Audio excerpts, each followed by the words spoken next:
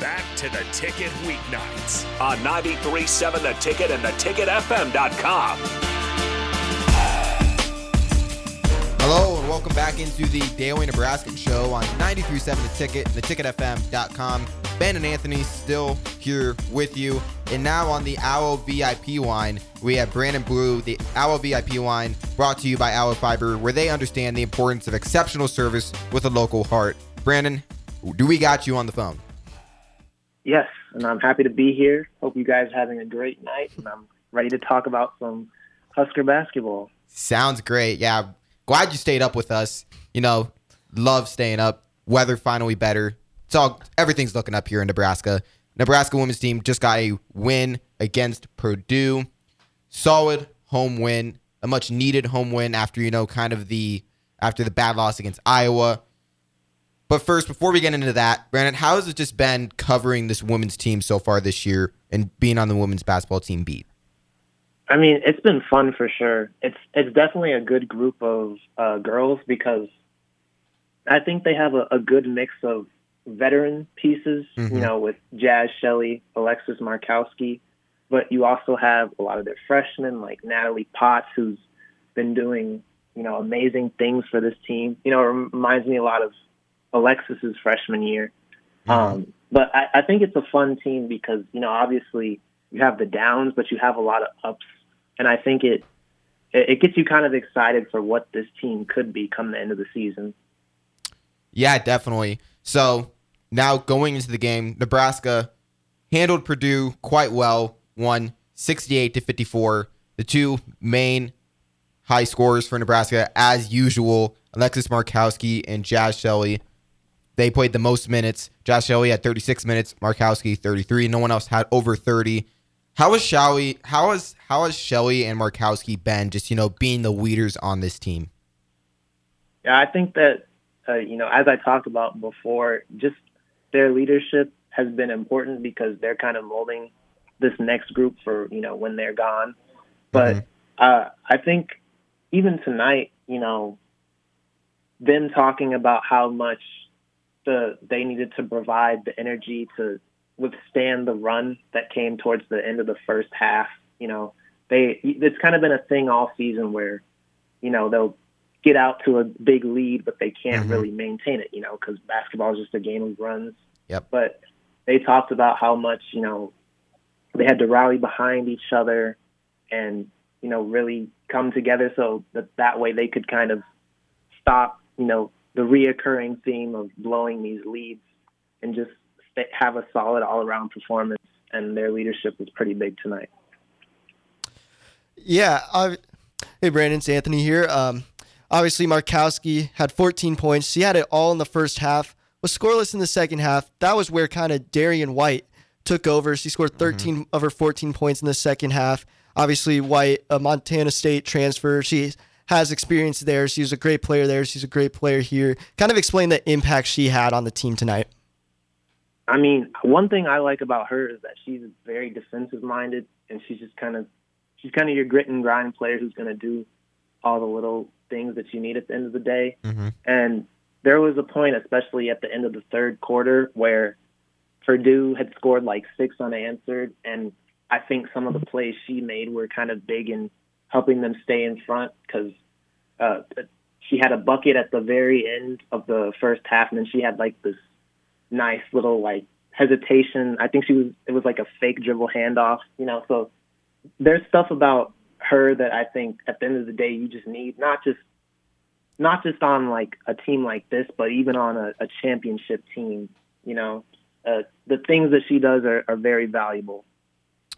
Yeah, definitely. Nebraska's best quarter offensively was the third quarter, and like Anthony said, Markowski didn't score in the second half. What do you feel like was the thing that really got this team going in that third quarter?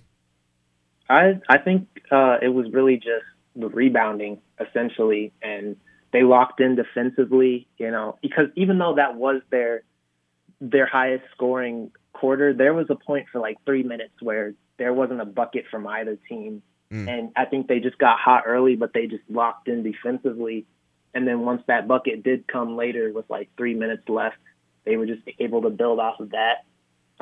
Potts she was also pretty big in that fourth quarter too. But also in that third quarter, she had talked about how she hadn't really gotten rebounds, and she locked in on that aspect, and she realized that she needed to amp it up because that provides a boost of energy for everybody else. Yeah, definitely. So Nebraska getting the home win against Purdue, 68-54. They play Rutgers at home on Saturday, but then after that, it's 3 road games over the next 4 after their next home game against Rutgers. So Nebraska's been a team that's struggled a little bit on the road. Kind of both Nebraska teams have. They're 3-4 on the road, so not too bad, but this will be a good opportunity for Nebraska to get over that hump, get over 500 on the road. How confident are you with this team they're going to have this road schedule coming up? I mean, they're a team that I think they're really capable of it. The thing that it's going to come down to is, are they locked in? Are they consistent? Because I feel like we've seen so many points in the season where it's like, things are going well and then it just goes bad so quickly, just like with any Nebraska sport. But I think that at the end of the day, they are capable of it. It's just really going to depend on their mentality, their mindset, And we saw today the formula is just being tough, being gritty on the boards. Because even tonight, it wasn't really a good offensive night. Their percentage-wise, I don't think they shot the 3 ball that well. It was like 30% somewhere in there. So, or 20%, my bad.